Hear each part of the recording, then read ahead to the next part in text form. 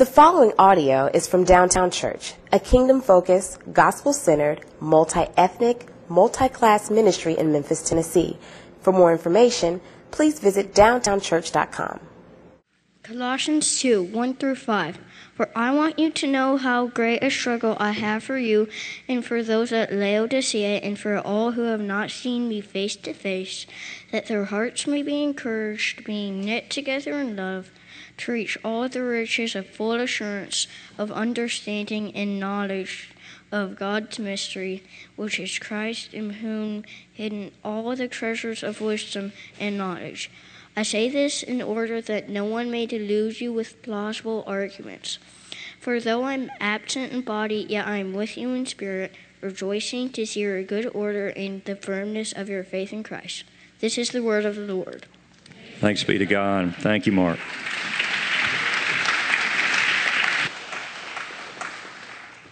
Can you hear me? If you can hear me, say amen. If you can hear me, say I love Jesus. I want some fish. Before we get to the food, we got to get to the spiritual nourishment. Amen, somebody. Just touch the person next to you and say, I got to eat the word now. I'm playing. Y'all know I'm silly. Thank you guys, especially those that are visiting us for the first time. My name is Michael Davis, and I'm one of the pastors here.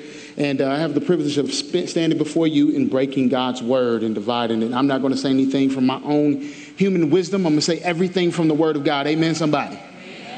Shout out again to Lamont on for being here. I know y'all trust, I don't know how y'all trust Kevin and George, but I thank y'all for trusting them brothers. As we dive into God's word, I do want to say that Richard last week said that he had 3 sermons that he had prepared, and I said to myself, why would I prepare this week and I could just take one of those 3 sermons, 2 other sermons that he didn't use. So this is just one of the other sermons that he didn't use. So if I say anything crazy, it's because of Richard. Let me pray before we get into God's word. Father, we thank you for your marvelous love and grace that continues to be bestowed upon us because you love us unconditionally. There is nothing we can do, Lord, to push you away. You're a God that chastens us in such a way that we are broken down to recognize that there is someone that loves us far beyond anything that we can comprehend.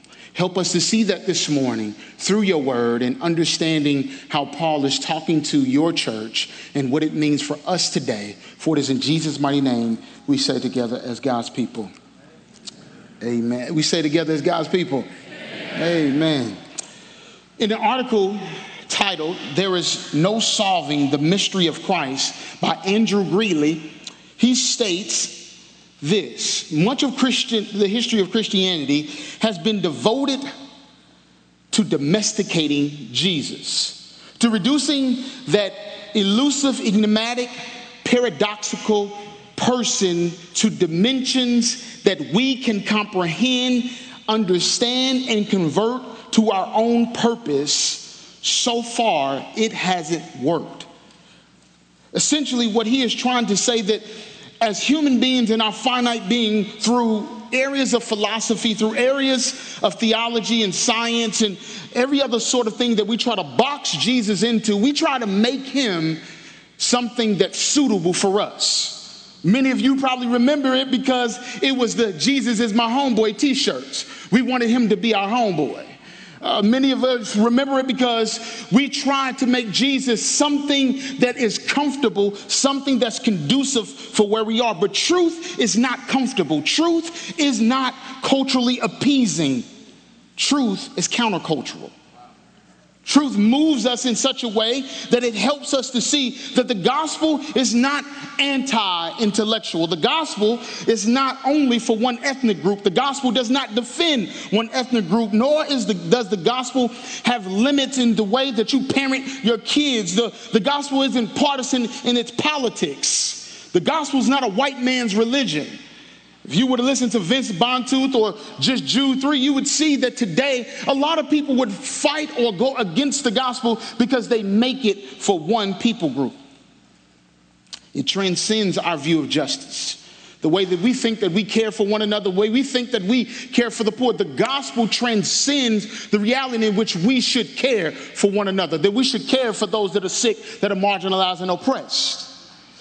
The gospel transcends every benchmark that we try to put in place in order to measure it with our own limited view.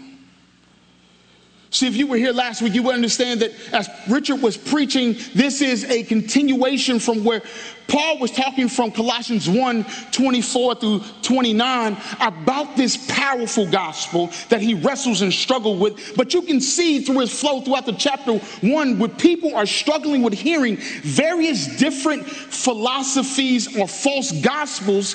What Paul is trying to essentially do is root and ground these people who are in the 4 small house churches, who are probably poor individuals who never heard anything about Jesus. He's trying to root them in the fact that the things that you are hearing from Epaphras, from this missionary, are the very things that are true and can transform your life as they are already done.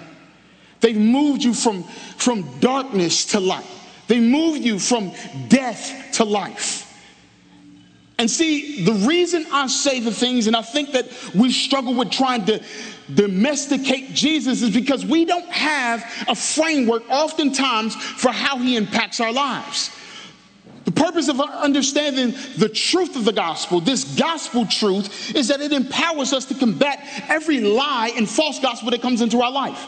That's what I want you to understand, that it gives us the ability to actually fight. It is our sword, right? It is the very thing that girds us up in order for us to continue to walk through life.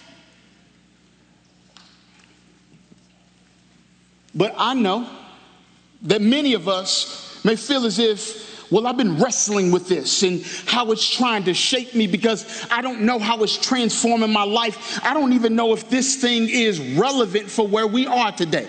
How can this truth actually mean something to me? I've heard it time and time again, Mike, and I'm still struggling where I am. How is this gospel transform me? I'm still struggling with my addiction. I'm still feeling as if I'm alone. I feel as if this gospel is not relevant for where I am today. It doesn't speak to my narrative, and I don't feel as if it's sufficient. But I think that this morning I want to get to 2 points to answer that.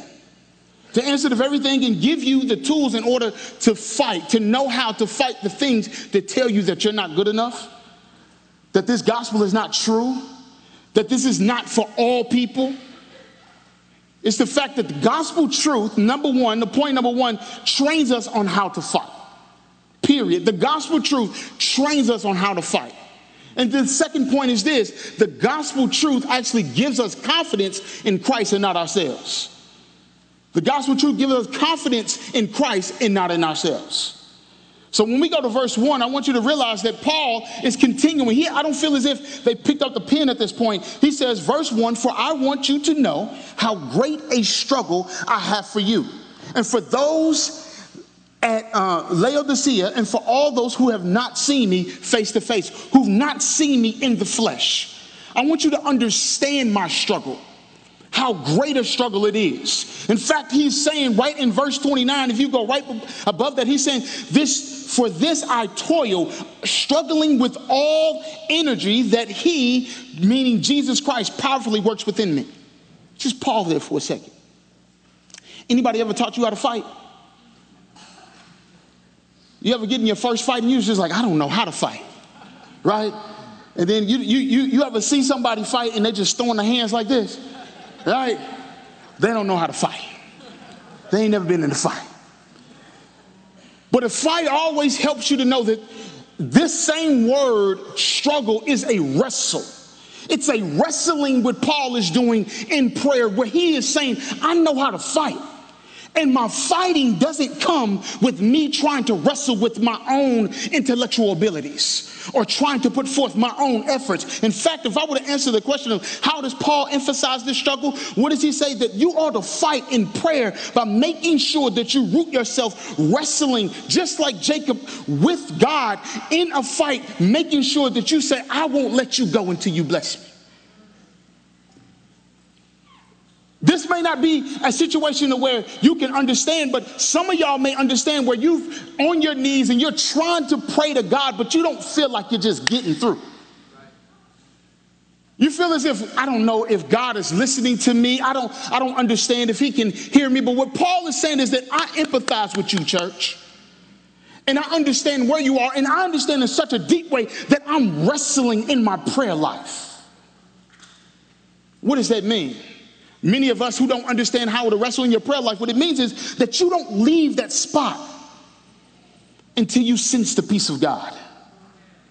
And that spot is not just a moment. See what I'm saying? That spot is just not staying on your knees. That spot is if you are falling on your knees and then you feel as if I've been in the prayer for 5 minutes and I still don't hear the Lord, but then you get in your car and you start it up and then you turn on your radio or you have it on for just a silent moment. I want you to understand that you can still call on the Lord and wrestle as you're on your way on I-40, as you're going down Poplar, as you're going down Union or Walnut Grove. You can wrestle with the Lord as you are walking to your class or you are sitting in the lunchroom. The point is that a momentary prayer doesn't mean that it's a ceaseless prayer. A momentary prayer doesn't mean that it's a ceaseless prayer. In fact, that we ought to be challenged in our prayer lives to understand that yes, there's mental exhaustion, spiritual exhaustion. We all have fatigue. We are not superhumans. We are not superhumans. It's hard to look at the news and see people dying. It's hard to see people dying in our own communities. It's hard to struggle with the addictions. It's hard to hear things that actually try to tell me that this is not the gospel that you need to believe in. It's hard to hear these things combating against you and fighting against you. But what I want to tell you this morning, I think that Paul is saying is that a fervent prayer is a wrestling prayer. A fervent prayer is a consistent prayer. A prayer that means that you are agonizing and feeling the pain in which you may be praying for someone else. You may be praying for your community. You may be praying for what is to come on the political landscape. You may have felt this week that your candidate didn't get in, but it doesn't mean that your prayers don't work. Y'all tracking with me this morning? What I think that we oftentimes have to understand, and particularly me as a pastor, I always define my ministry. When I first started, I remember going to seminary, and they had a conversation with us. They said, this is going to be the most spiritually difficult season of your life. That you will wrestle with things that you're not aware of and you won't be able to forecast. And they were absolutely true.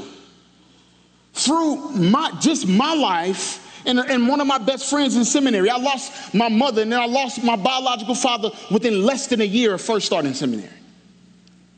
As soon as I declared that I was going to walk in this mission or this vision of my life, I felt as if there was just an attack. And so, I just told my staff this week, in that season, it's hard for me to walk and be vulnerable and transparent and not say that I'm overwhelmed. But see, Paul teaches me something in this passage. That he said you can say that you're struggling. You can say that you feel overwhelmed. You can say that you're hurt, that you're broken. You can say that you don't know if you can keep walking. But the gospel is so strong and it's so powerful, you can call on the Lord and hold on to him. And I realized that because, yes, I went through a season of counseling, but my family was in disarray. I was driving to work and I was driving to school and I was in my mother's car and I was thinking to myself, how can I keep going on doing schoolwork and I got all of this trauma going on in my life? The fact of the matter is that the best sustainability for a fight, to understand as a boxer, you need to have a good stance. And my stance had to be the gospel. My stance had to be Jesus. That every swing that I took, even though that I felt as if my prayers were not connecting like a punch, even though that I felt as if I don't know if I can keep fighting in this fight. You see, the thing about a boxer, what we understand is that he has a trainer. And as the boxer is training and he is in the middle of the fight, some of the things that he remembers is what the very thing that the trainer had been saying the entire time. Hit left, duck, go under, and make sure you keep a jab, keep your feet moving. But see, you take some punches every time, right? Some of those punches hurt. And so you got to go back to the corner. And somebody's talking in your ears, the trainer. And he is showing you how to fight. He is showing you how to connect a punch. And all I want to tell you is the trainer that is in our corner is Jesus. That as you try to pause in life, oftentimes, if you just make church, if you just make community, if you just make the Bible something that you try to use every now and then, you won't know how to be trained. But the Bible is something, the Word of God and the connection of prayer helps us to fight in such a way that the trainer says to us everything that we need to do to our opponent and how we ought to strike our opponent. And all we got to do is trust in the trainer. If you do that, brothers and sisters, I guarantee that God will demonstrate that this wrestling in prayer goes far beyond anything that we can comprehend or imagine. But also, we fight through Christ and with community. We fight through Christ and with community. The struggle for community is to be encouraged. I want y'all to hear this. The struggle, he's saying the reason I struggle is so that they can be encouraged, knit together in love, and have full assurance. They can be encouraged, knit together in love, and have full assurance. The idea in which one is actually through community, encouraged, is to be able to be instilled with a level of courage. To be instilled with a level of courage. Some of y'all do not want to admit that you're fearful and walking this life. Some of you are paralyzed when you come into church, paralyzed when you come into Christian communities, paralyzed when you are entering into something that is trying to transform your life. But what Paul is saying to them, in a Jewish community where they would be just like you, not understanding what this is that they are being introduced to, that they are not individuals who come from a Jewish background. These are Gentiles, and they've been worshiping idols and temples and conforming themselves to those things, and yet the gospel has yet got a hold of their hearts, and it is challenging every false teaching that's around them.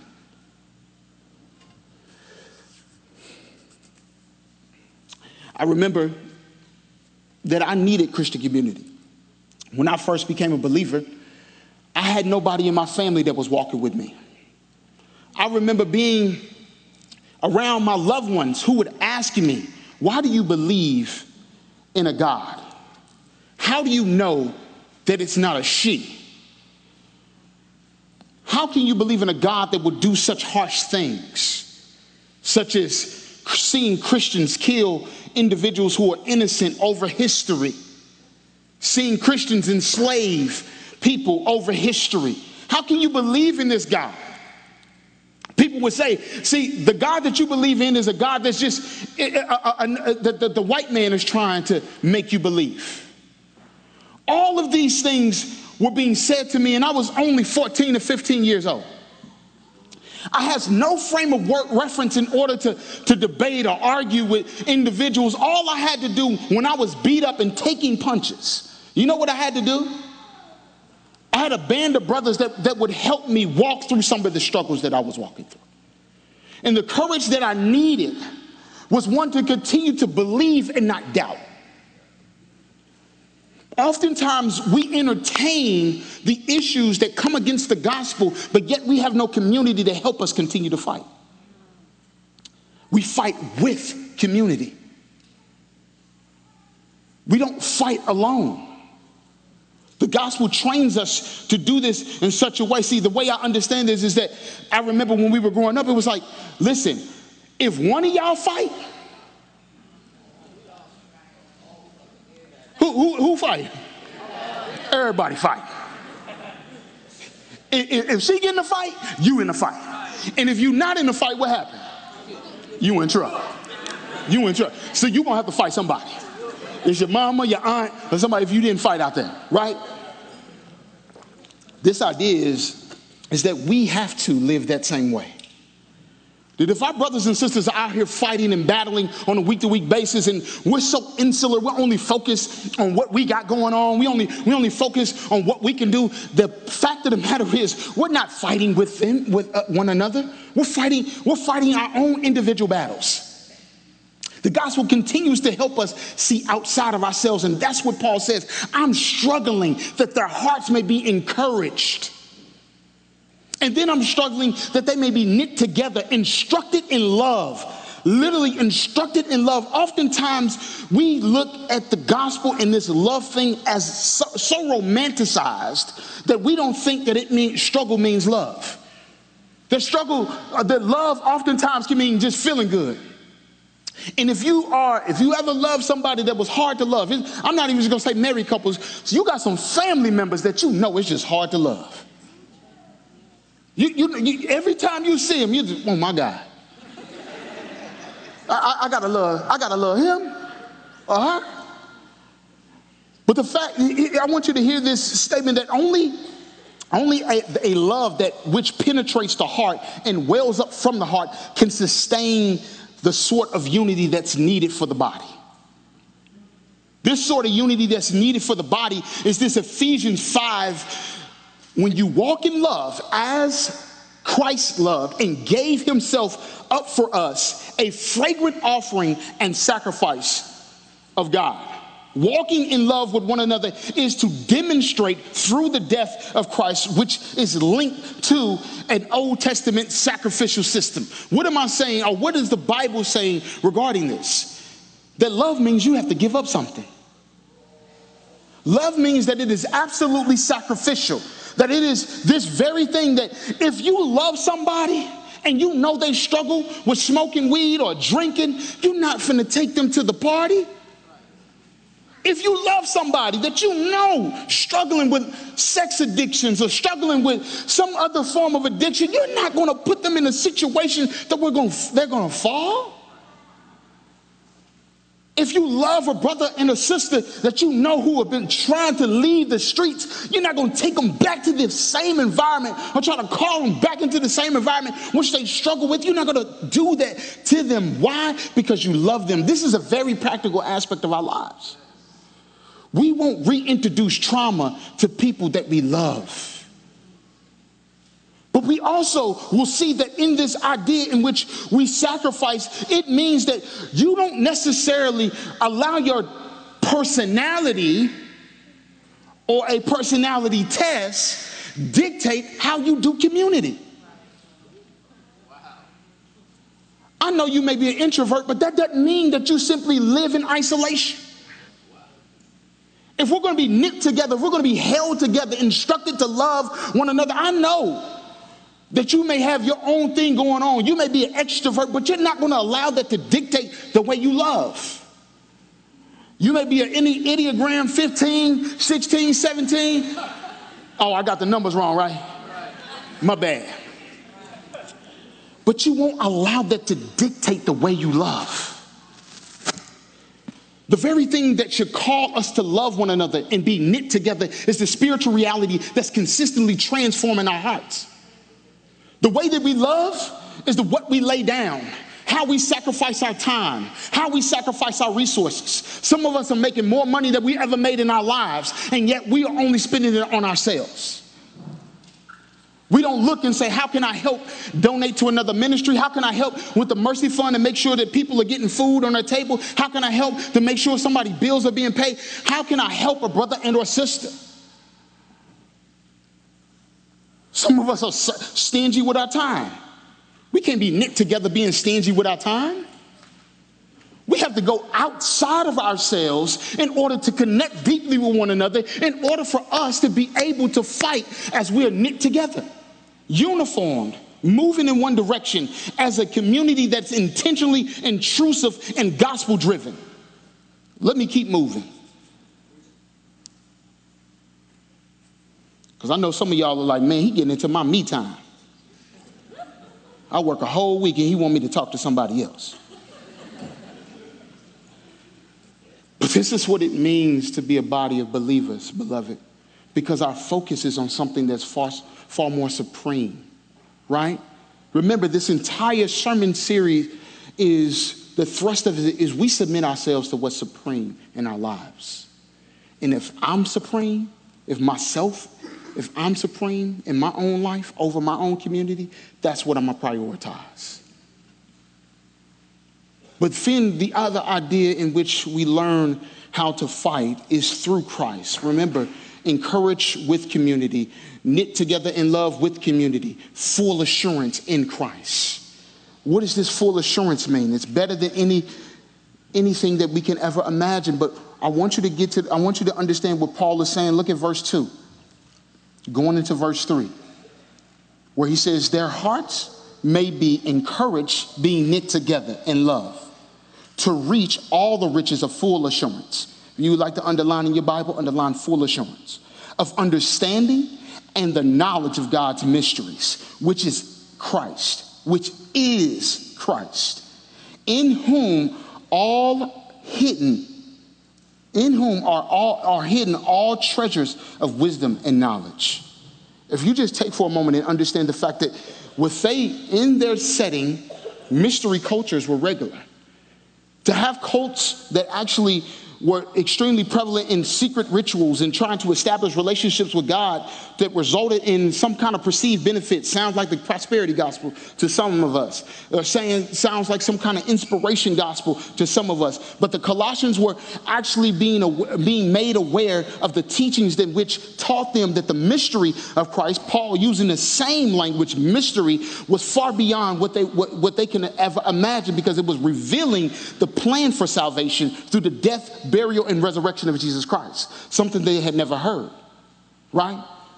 Now, what does this mean, and how does this relate? Because the fact that we seek understanding from God is not simply trying to make a decision for ourselves, or that God just opened up the door for the next job, or that God just make a way for this next situation. But to seek understanding means to have the ability to understand things like righteousness, justice, being slow to anger, avoiding foolishness, and the ability to discern correctly. It was Solomon who prayed that he would have understanding mind in order to govern people, in order to govern God's people, in which he had to make decisions for an entire nation.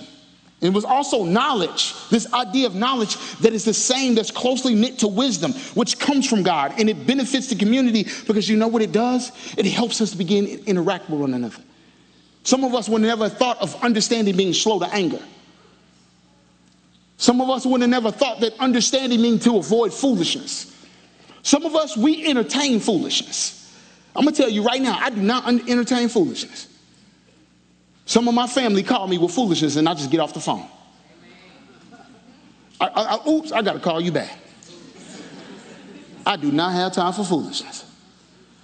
Because you know what? You continue to run into the issue of bumping your head with somebody that's acting foolish or being foolish in community. With the Bible, what this full assurance helps you is to understand in the community where someone is trying to persuade you otherwise, you disregard them in order because you understand and able to discern right from wrong, good from bad, evil and good, lies and deceit. This knowledge is essentially tied to the fact that when you have wisdom, which some of us pray for so many different things. God, give me a new car. God, give me a new house. God, give me a new pair of shoes. God, give me this. God, give me that. God, open up a door. God, make this happen. God, find my boo. Help me to find my boo in church. God, help me to find something that's going to make me feel good. God, can I have, can I want, can I get? But the idea in which if we were to just change that and our prayers would become, God, help me to have understanding and knowledge that reveals more of who you are. Because like a miner in the coal mines, I'm essentially chipping away at the word of God, always trying to understand and trying to get to the nuggets and trying to get to a deeper understanding of who he is and what's hidden in him. And see, the only way you can do that is this: diving into it, reading it, dissecting it, asking hard questions, and praying to God. This is how you fight, saints. But see, you can't allow yourselves to be deceived. This is the biggest point when you look at verse 4, because he says, I say this to you. I say this to you. Attention, here's what I'm trying to say to you. This I say this in order that you may not be deluded, deceived. You with persuasive speech, you can put there for plausible arguments, persuasive speech. Now get this. If anybody ever gave you anything fake, what are you going to do? You're going to analyze it, right?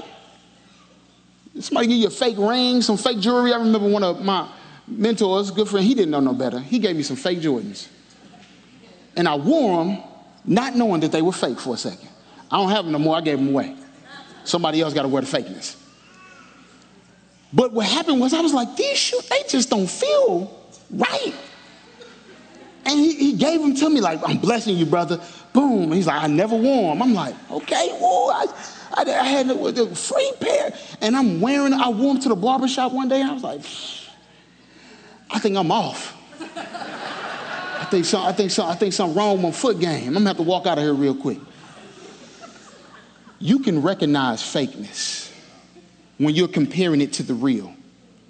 If you had real, which is Jesus, which is truth, you can discern, understand, have knowledge, wisdom in order to make the right decision.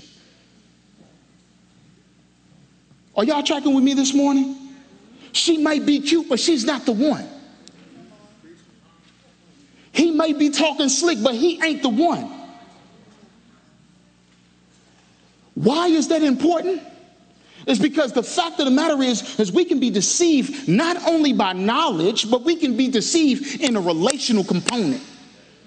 Some of us are knitting ourselves and tying ourselves to people, but we don't know how to fight because we are tying ourselves to people that are holding us bondage.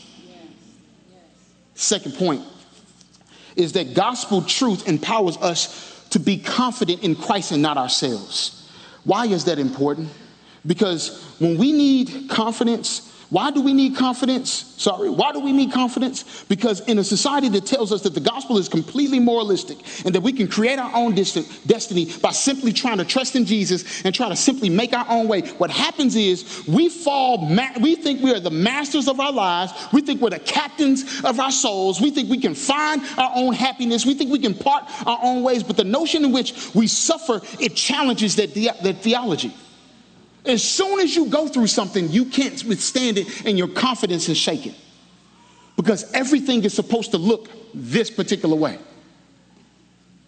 But what if the gospel is trying to tell you that it's not about the way that you think it's supposed to look, not about the way that you think it's supposed to be formed? I think this is what Paul tries to make sure that he gets to the people, because everything that they're hearing, everything that they're listening to is the very thing that tries to call them to say, this is the confidence you need to have in deception, in selfishness, in self-gain, in making your name great. But the devil is the father of lies, and he wants you to see that in every aspect of your life, you ought to denounce the deity of Christ. You ought to denounce every core tenet of your faith. The very thing that you was raised in believing, when you get to college, forget it. Somebody told you wrong. Or when you get to college, don't believe it. Or when you get into... That's not true. Test the spirits by the spirits. So the Bible teaches us. As soon as somebody tries to come against what you believe, you have to test it. Why is that important for a community like us? Because we got to hear this every time, saints. We have to hear this every time.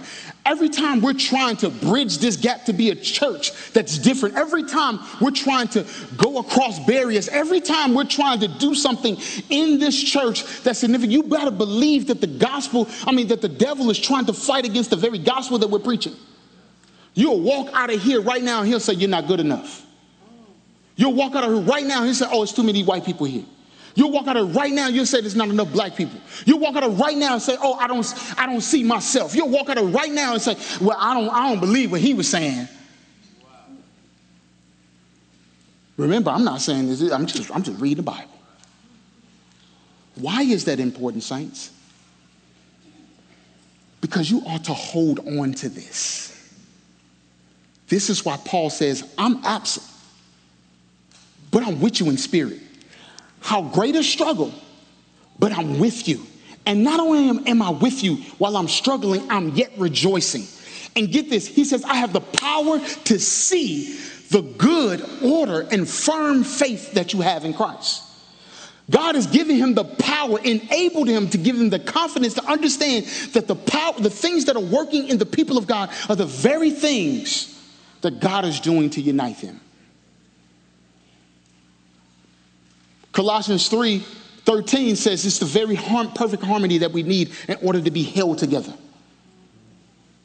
But see, here's where I think we wrestle, is that we don't understand that the gospel is both preventative and protective. That it helps us with our anxiousness. It helps us answering the questions that we have, and we need it to be preventative and protective. Why? Because the illustration of the Spartan 300s helped me the most. Remember where they were, knowing that they had come to die, sacrifice. But they were fighting for a purpose. And their purpose was far beyond their own selfish gain. But what Leonidas charged them with was to be together. And not only to be together, but as arrows were flying towards them, what did they do? In unison, they lift their shields, stood their ground, being unmovable. We have something far greater than shields. We have Jesus Christ, who is our shield, who is our protector, who prevents everything and protects us all the time. And how does he cause us to move together? Is it one voice in unison, one Lord, one faith, one baptism? He helps us to move together with one solid foundation, that anything that comes against us, we are able to withstand it. Every lie, every area of deception. This table is a representation of that. Jesus took two fish and 5 loaves. I know y'all thinking about the fish fry. But let me tell you about the 2 fish and the 5 loaves that he had taken. He had took it as a representation of the body being broken. The very thing that which he knew that he would sacrifice and be able to multiply himself to all people and energize his body, he said that I can make a miracle happen that will feed 5,000. Why is it that we don't believe that this God is so powerful, this gospel truth is so powerful, that it gives us the confidence to fight? It gives us the ability to know that what Jesus did on the cross 2,000 years ago, the blood is still powerful. His assurance is still faithful. His name is still great. He is not an option. And we are not a cafeteria community. We're one that we don't come here looking for what we want to get from one section.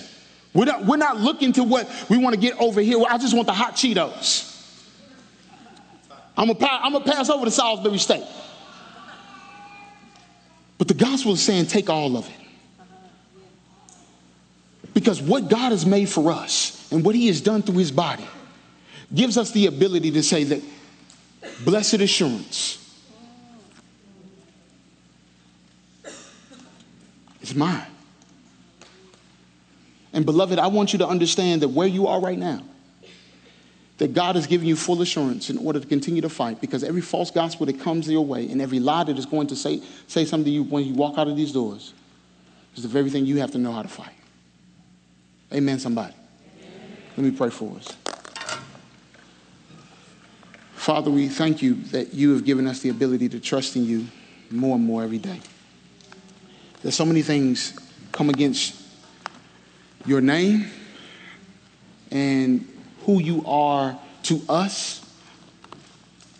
So many different things come against you in the fact that we don't come here. Sometimes we don't come here to worship you. We come here to worship ourselves.